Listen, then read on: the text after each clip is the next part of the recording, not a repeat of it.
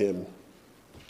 We're going to start in verse 10 and go on to verse 17. It's a good passage for us this morning. Let's take a look at God's holy word. Now, as he, Jesus, was teaching in one of the synagogues on the Sabbath, and behold, there was a woman who had a disabling spirit for 18 years. She was bent over and could not fully straighten herself. When Jesus saw her, he called her over and said to her, "Woman, you are freed from your disability." And he laid his hands on her, and immediately she was made straight, and she glorified God. But the ruler of the synagogue, indignant because Jesus had healed on the Sabbath, said to the people, "There are 6 days in which work ought to be done. Come on those days and be healed, and not on the Sabbath day." Then the Lord answered him, "You hypocrites!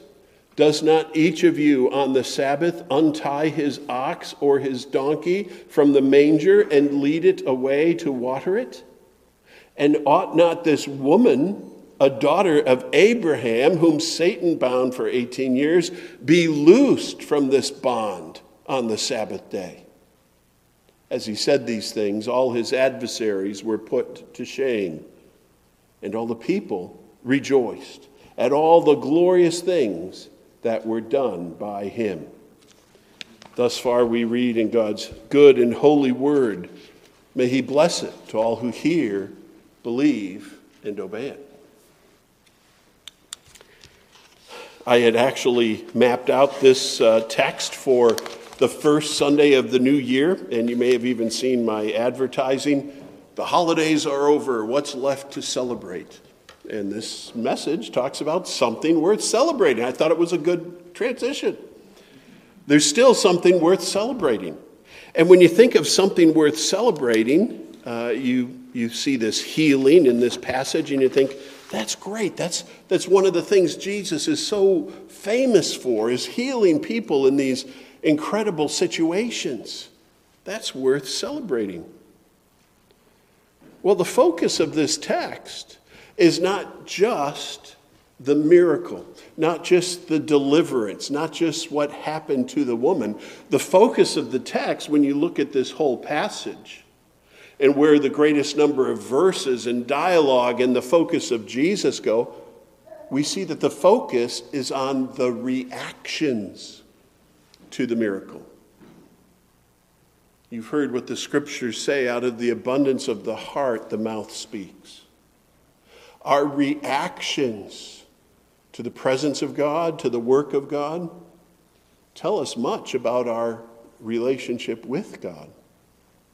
If your heart does not leap with joy at contemplations of who God is and what he has done,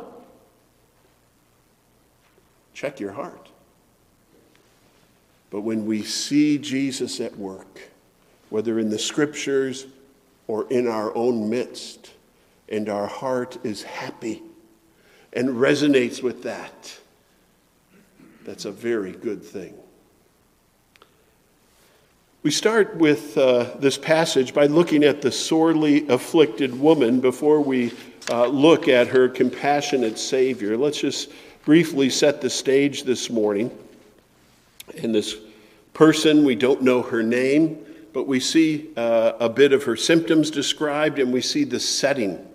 We're told, as Luke carefully, Dr. Luke, pieces together the life and ministry of Jesus, he says that Jesus was teaching in one of the synagogues on the Sabbath. So Jesus is doing ministry. He's in a synagogue. Jewish folks are all gathered round to hear the word of God as Jesus teaches. The setting of a synagogue, need I remind you, is a very significant place when Jesus is there. Synagogue worship started when God's people were in exile in Babylon. They didn't have access to the temple.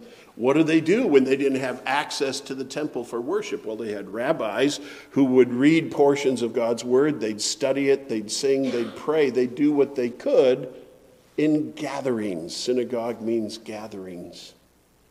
And that really in many ways becomes the model for the Christian church, to have gatherings around the Word of God. Well, in these gospel stories, Jesus often is in the synagogue, but that's often a place of conflict. It's been a while since we looked at Luke chapter 4 when Jesus went to Nazareth. He unrolled the scroll of Isaiah and read about all the things that Messiah would do. He set down the scroll and said, "Today these things are fulfilled in your hearing." And what was their reaction? There was disagreement.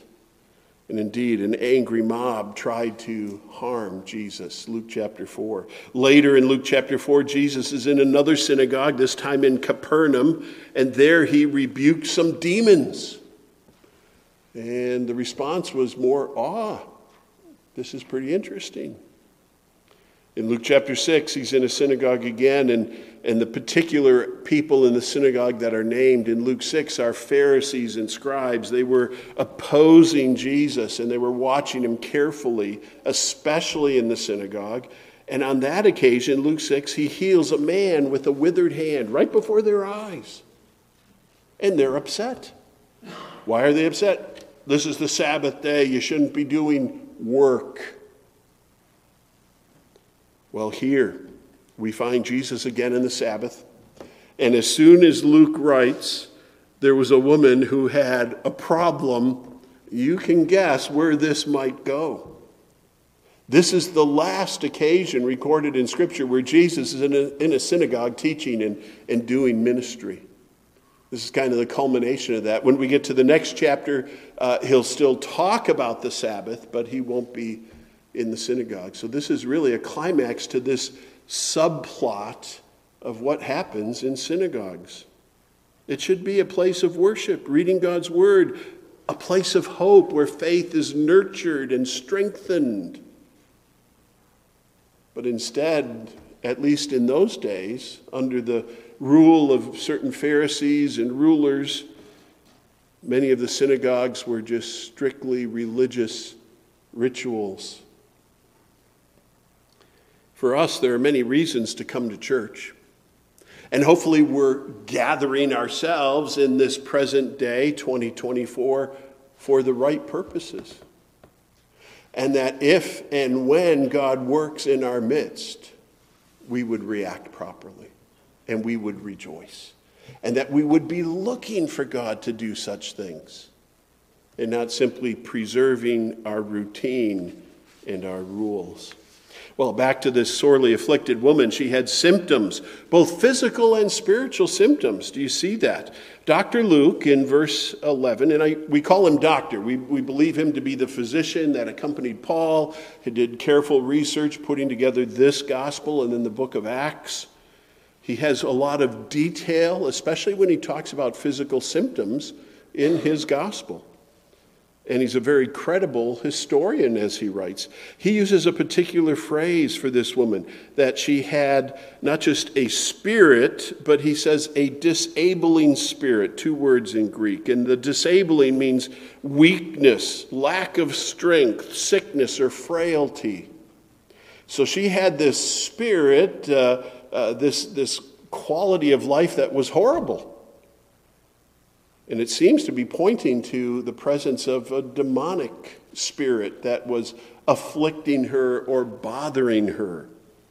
We would not go as far to say that she was possessed by this spirit as the Gadarene demoniac. Demon possession means the demons have control. She's being afflicted. She's not being controlled. Where is she on this day? She's at worship of the one true and living God. You don't think the demons brought her there. But she has this affliction, this difficulty. There are other cases in the Bible and in Luke's gospel where physical ailments are connected with demons. In Luke 4, verse 40, there were many that were sick with demons. And in Luke 11, there was a man who was mute because the demon made him mute. And we have to be careful. Don't let the critics of the Bible say, oh, those were primitive times. They said every illness was a demon. Somebody's got the hiccups, they've got a demon of hiccups. Somebody's got a fever, they've got a demon. Give me a break. They could discern illness. And someone like Luke or the apostles could discern spiritual causes. And when that was discerned, and inspired writers of Scripture tell us that there was something more involved, that is a credible testimony. Physical and spiritual ailments were at work here. And that spirit of disabling had a horrible effect on the woman. You see how she's described? There was a woman who had a disabling spirit for 18 years. She was bent over and could not fully straighten herself. Can you imagine what that would be like? To be hunched and not be able to rise? The word for bent over here is used once in the Greek, and it must be a very peculiar situation that's being described. The Greek word is even used in modern day medical analysis when you talk about scoliosis and some of those things. The Bible scholars think that this was something with their back. It was damaged and then fused, and she was stuck in this rigid, bent over position for 18 years. Not 18 days, not 18 weeks, 18 years. She was well known as the bent woman. It's a huge difficulty. How do you work? How do you reach for anything? How do you sleep? How do you relate to people when your face is primarily somewhere else and you're trying to hear and interact? Your head always down. That's a nasty, difficult affliction. Yet she had done nothing wrong, as best we can tell. Later on, we'll be talking about what Jesus says, and in verse 16, he says that it was Satan's work that needed to be undone. He knew that there was an ill spirit that was causing this physical reality.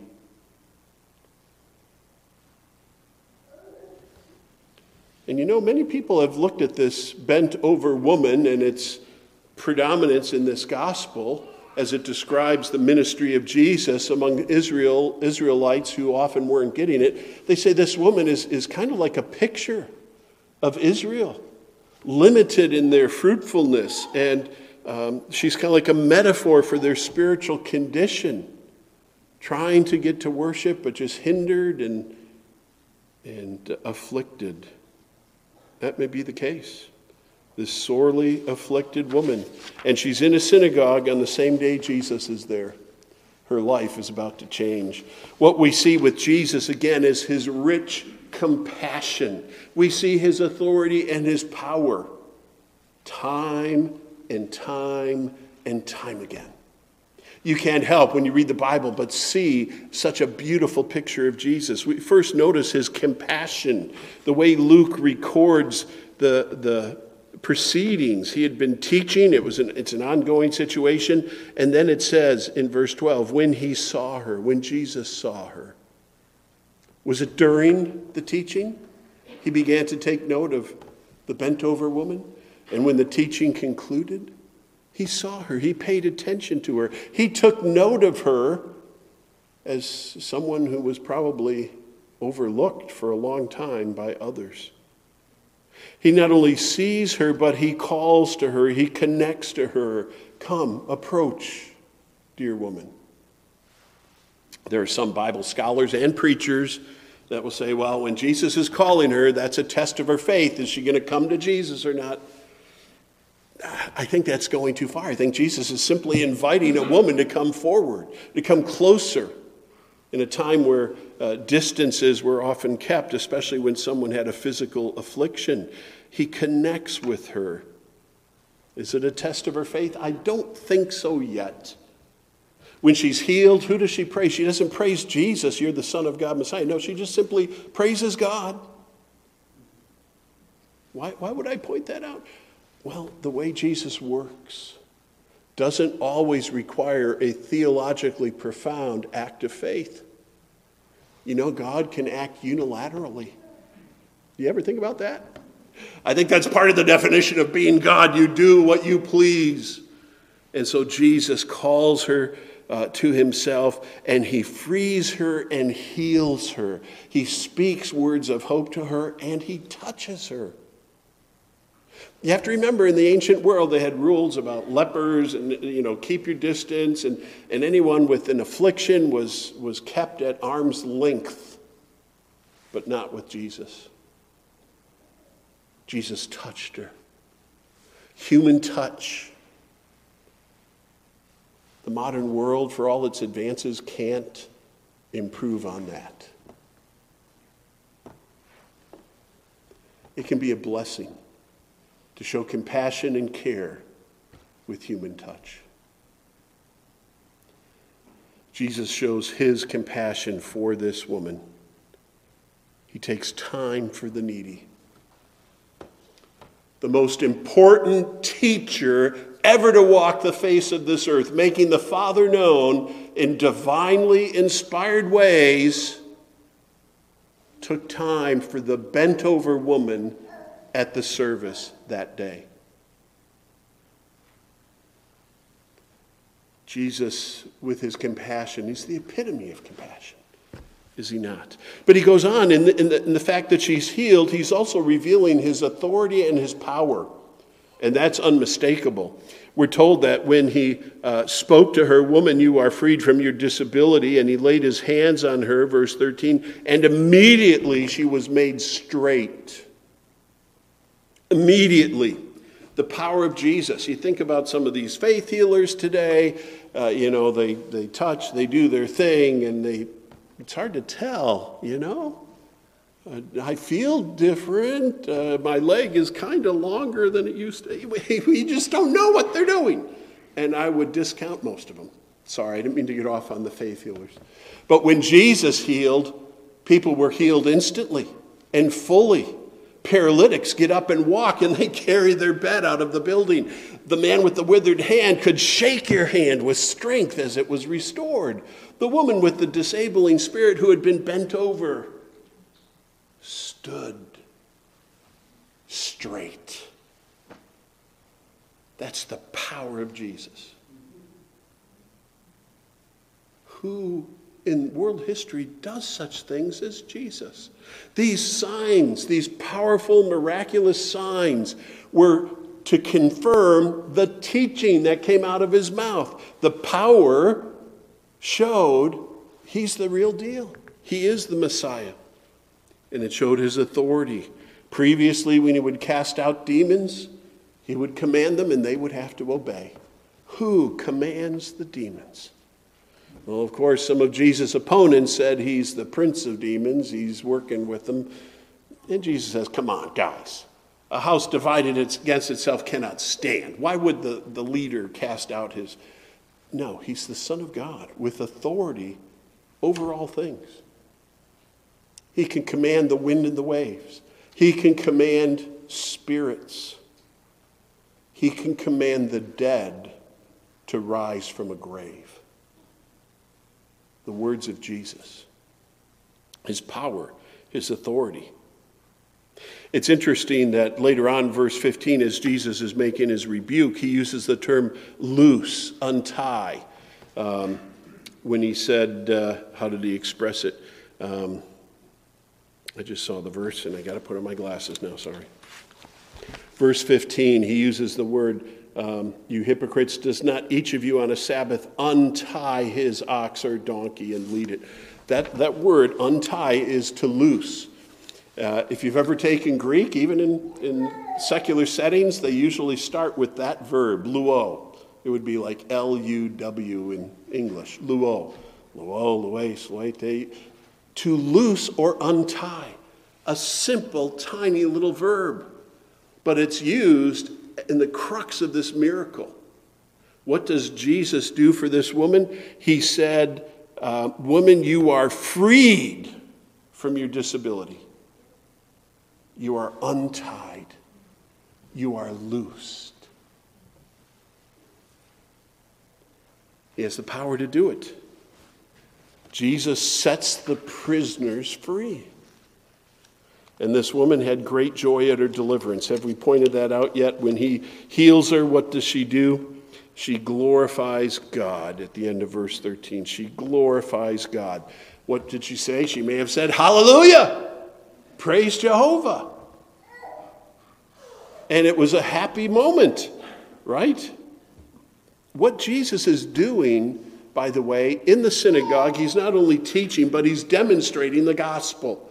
He says, "I've come not simply to heal those who have these afflictions, but I have come to bring a message of salvation that shall be to all people.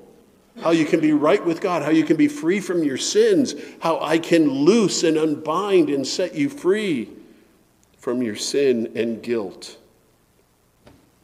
Douglas Milne said in his commentary, as well as preaching the message of the kingdom, Jesus healed people as a way of displaying the saving power of the kingdom. He didn't just say the kingdom of God is at hand. He showed the power of God to save and bring people into his kingdom. I've alluded to Luke chapter 4 in that text from Isaiah that Jesus read at the early days of his ministry. This is what it said, Luke 4, quoting Isaiah. "The Spirit of the Lord is upon me because he has anointed me," to be the Christ is to be the anointed one, "anointed me to proclaim good news to the poor. He has sent me to proclaim liberty to the captives and recovery of sight to the blind, to set at liberty those who are oppressed, to proclaim the year of the Lord's favor." Jesus said, "That's me. That's now. This is what's happening." And many people in the Holy Land who knew Isaiah and were hoping for the Messiah, they see Jesus doing these very things. And so that's why he begins to gather a following, not just the miracles, but the genuine, curious waiters upon the gospel. Let me ask you, if you have seen in the scriptures who Jesus is and what he can do, have you asked him to do that for you? He would call all to come to him. Do you remember the famous line, "Come to me, all ye who are weary and heavy laden, and I will give you rest. I will set you free. No one comes to the Father but by me." Jesus constantly called all who would hear to himself. Come to me. I'll get you untied. I'll set you free. I'll see you forgiven. I'll see you healed and helped. We see what Jesus can do, and we know his mission. Has he done that for you? Has he set you free? If he has, praise the Lord. If he has, tell others. If he has, serve him and bring others to meet him. One reason I love the name Andrew. Andrew in the Bible was a follower of John the Baptist, but when he met Jesus, he said, "I've got to go and find my brother and bring him to Jesus." Now, one footnote here, when Jesus presents the gospel and Jesus heals this woman and straightens her up, she didn't live forever. There was some other affliction, old age. Maybe she crouched a little bit in her old age. That's the way of this world. She would have a normal life. The full measure of the deliverance of Christ comes in eternity. It is appointed unto man once to die. Jesus delivers from sin here and now and into eternal life in the end. And that's good news. That's gospel. Well, let's look here finally at the climax. We've come to just the middle of this passage, and there's so much more to see here. And it revolves around this religious leader, this synagogue ruler who is rebuked. You would think that having just performed a tremendous miracle, people cheering and praising God, it would be unanimous. Who would not be excited about that? Or you hear a testimony, or somebody comes into church and says, I became a Christian this week. What do I do? Here I am. How do we react to these things? It tells a lot. We're getting to the heart of the matter now. Let's read verse 14. What happens here? It starts with that negating conjunction. Just a little grammar lesson. It doesn't just say and, it says but.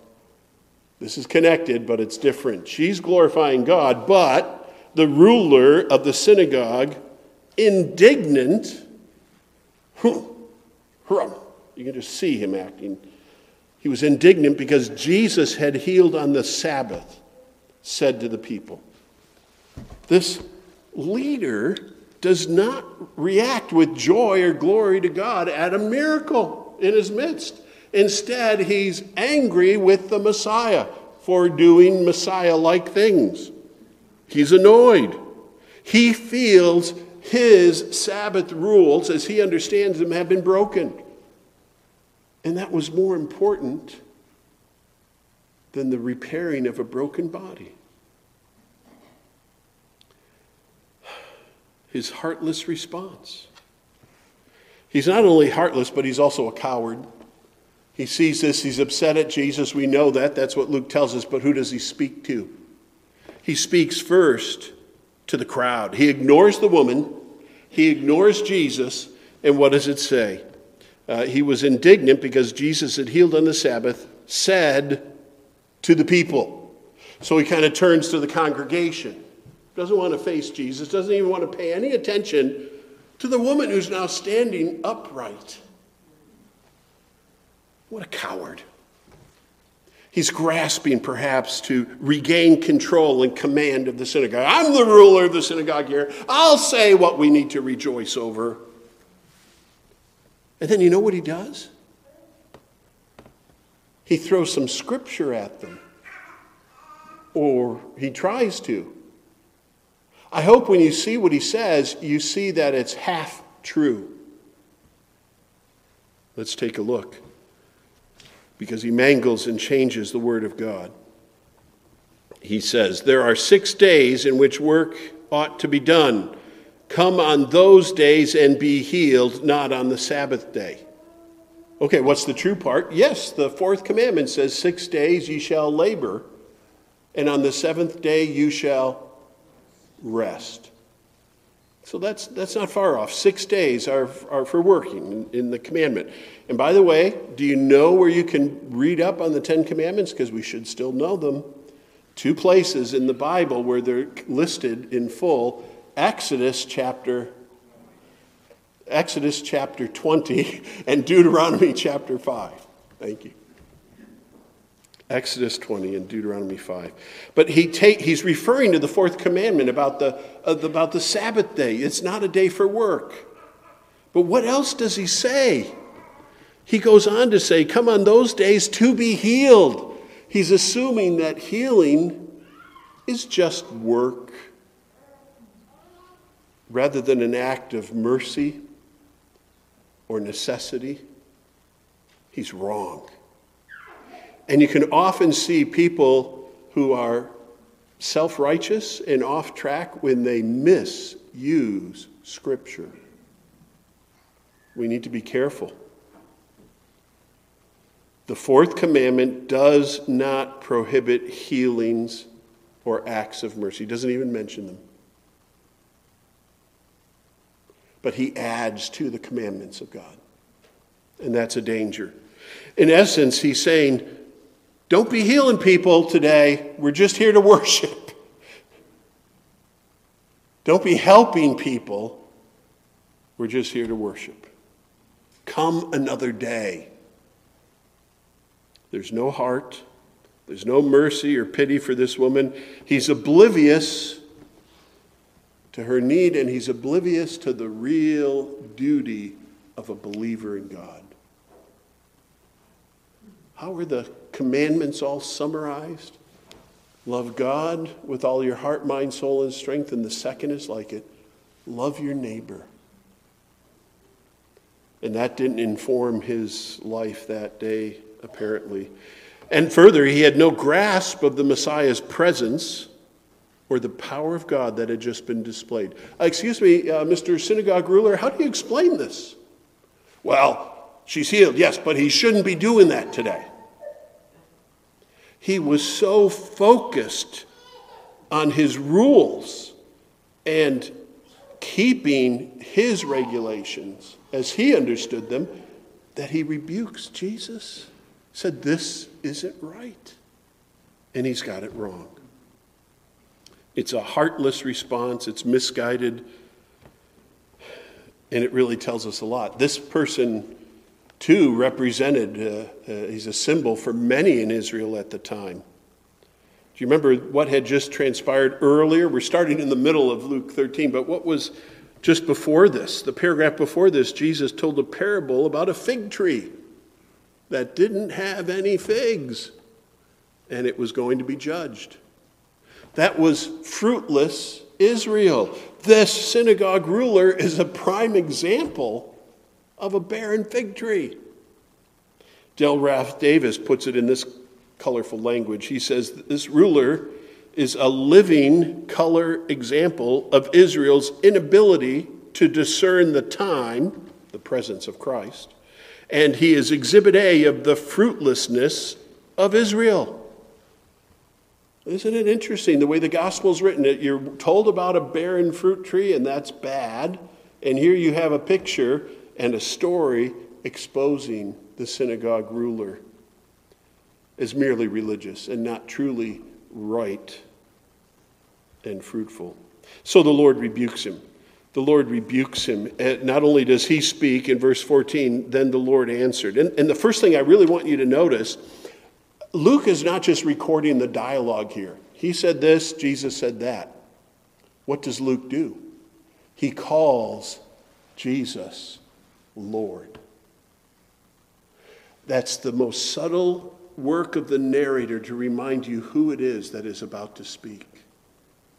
It is Jesus, the Lord. Previously, he claimed to be Lord of the Sabbath, as well as Lord of the wind and the waves. So the Lord rebukes him and says, first, you're a hypocrite. You work on the Sabbath. What? Yes, you and even others like you work on the Sabbath because you untie and water and care for your animals in verse 15. You hypocrites. And Jesus speaks in the plural because he's not only addressing the ruler, but some in the crowd who maybe were starting to be swayed by him and nodding their heads at him. He's speaking to all to limit the damage. You're hypocrites. And he exposes them. You work on the Sabbath. And what were they doing? Well, they would untie their animal and they'd lead them to the water. Now, the Mishnah, the rabbinic Mishnah, is very clear that you could untie and lead your animal to water, but you couldn't carry anything as you did it. That would be work. And if your beast didn't go to the water, you couldn't hold, this is in the Mishnah, you couldn't hold a bucket for them to drink out of because that would be work. If you brought water to them, you had to pour it into a trough and let them drink for themselves. This is in the Mishnah. The Mishnah is not scripture. But the rabbis treated it that way. They put it on a par with God, even gave it power over God's word. I've read the fourth commandment. There's nothing wrong with watering your animals. There's nothing wrong with loosening them for whatever purpose they need, caring for them. And there's nothing wrong with seeing a demon-afflicted person loosed, set free. It's all fair game. But Jesus says, you're hypocrites. So he nails them on their hypocrisy. They will do certain things. They will loose their animal so he's a little more comfortable. But they're not caring for this woman. And he points out further in his rebuke that she is a believer, or at least she's a daughter of Abraham. She's a Jew and she's here for worship. And you've not recognized her or helped her, apparently. You don't seem to care for her. She's now healed, and there's no joy at that. And you can see her standing up and see her face, but there's no reaction. And she has come to you for 18 years. And it would continue if Jesus wasn't present. Even today, part of the Lord's rebuke is that today you rob God of his glory by ignoring this miracle. This guy's so out of step. Douglas Milne said that Jesus openly opposed those who turned religion into a set of rules that stifle the human spirit and turn a blind eye to their own inconsistencies. Jesus wouldn't put up with that. And so the angriest words of Jesus, hear me, were for religious hypocrites. You're going through the motions and you're gaming the system. Whether you're selling money or exchanging money in the temple courts or keeping people in difficulty on the Sabbath day. Jesus will have none of that. And that's a word of warning for us. We're gathered for church, so this could be something we need to think about. If you're here, you're being religious. Don't let it be hypocrisy. Jesus will not stand for that. The Lord's rebuke is at the heart of this passage. The miracle is beautiful, but he shows us where hearts should be. This man's heart was not right. And before we move on, the Lord also gives us a right view of the Sabbath here. Does he not? Because of the language he uses. And again, we're trying to pay attention to God's holy inspired word. Verse 16. In the ESV, it begins with this phrase of necessity. Ought not this woman be loosed? Ought? That's the language of necessity. And in the Greek, it's even more clear. You see the fact that it is necessary that this woman be helped. It is part of the purpose of a Sabbath day to show the power and provision of God, is it not? You are missing the opportunities when you gather as God's people without God in your presence or the power of his good news at work. You're missing the point. The Sabbath is an appropriate day to heal, and healing is but a picture of salvation.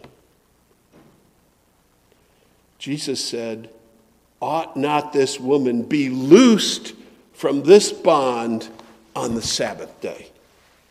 He says it's necessary. It's not just even optional. It's really important that we give out the good news and that we desire the power of God to help people in real ways. That's a right view of the Sabbath. As Jesus said, recorded in Mark 2, verse 27, the Sabbath was made for man, not man for the Sabbath. We're not the window dressings in God's seventh day. The seventh day, the day of rest, is that we might actively bask in the blessings of God because he saves, he works, he has done great things. And we cease from our own labors to acknowledge him. It's all part of the Sabbath day. And Jesus says it's appropriate to help. As we read in the Westminster Confession of Faith or in the London Baptist Confession of Faith, 1689, they both have this language in the chapter on the Sabbath near the end, that it is a day that is suitable for acts of mercy, acts of piety, and acts of necessity. That's our understanding of the Sabbath commandment. If something is urgent and necessary, let it be done. To save a life, to get an animal out of a pit, to get a woman help that she needs. The Lord loves mercy, and this day is a day for mercy. Further, or in conclusion, a couple of exhortations, something we can focus on so that we take these things with us. Number one, see the needy. See the needy. Jesus often saw the needy when others didn't. Even when someone touched him, desiring to be healed, and he sensed that power had gone out from him, he was aware of the need in his presence. He notices this woman's humanity. He sees her brokenness. She's an image bearer who needs grace and divine help. So the question here is, how do you view the needy? Do you have an eye for them? Or do you just keep scanning until you see somebody you know? Oh, hi. On Sunday morning, we get a lot of visitors here. And it's possible, I'm not putting any visitor on the hot seat, it's possible a visitor's coming here pretty needy. And they may sit by themselves or stand by themselves. Do you notice them? I think that's one of the most practical applications of this passage. Do we see people in their needs?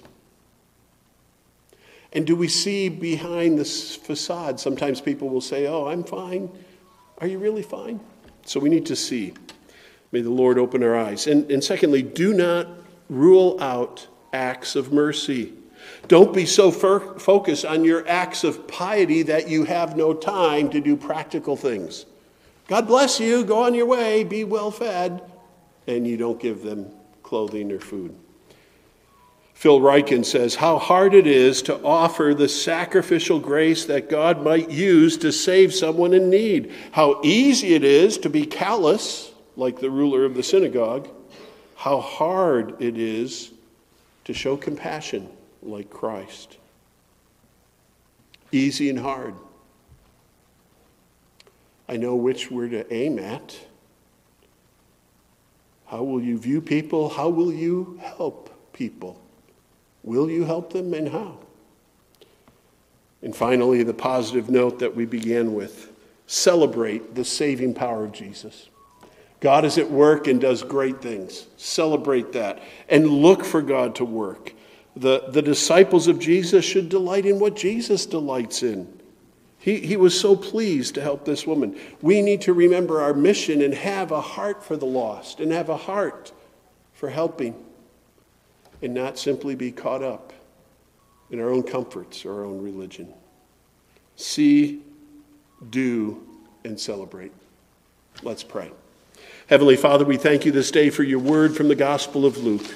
May it go with us and shape us and direct our steps, we pray, that we might be truly disciples of our Lord Jesus Christ. In his name we pray. Amen. Amen. All right.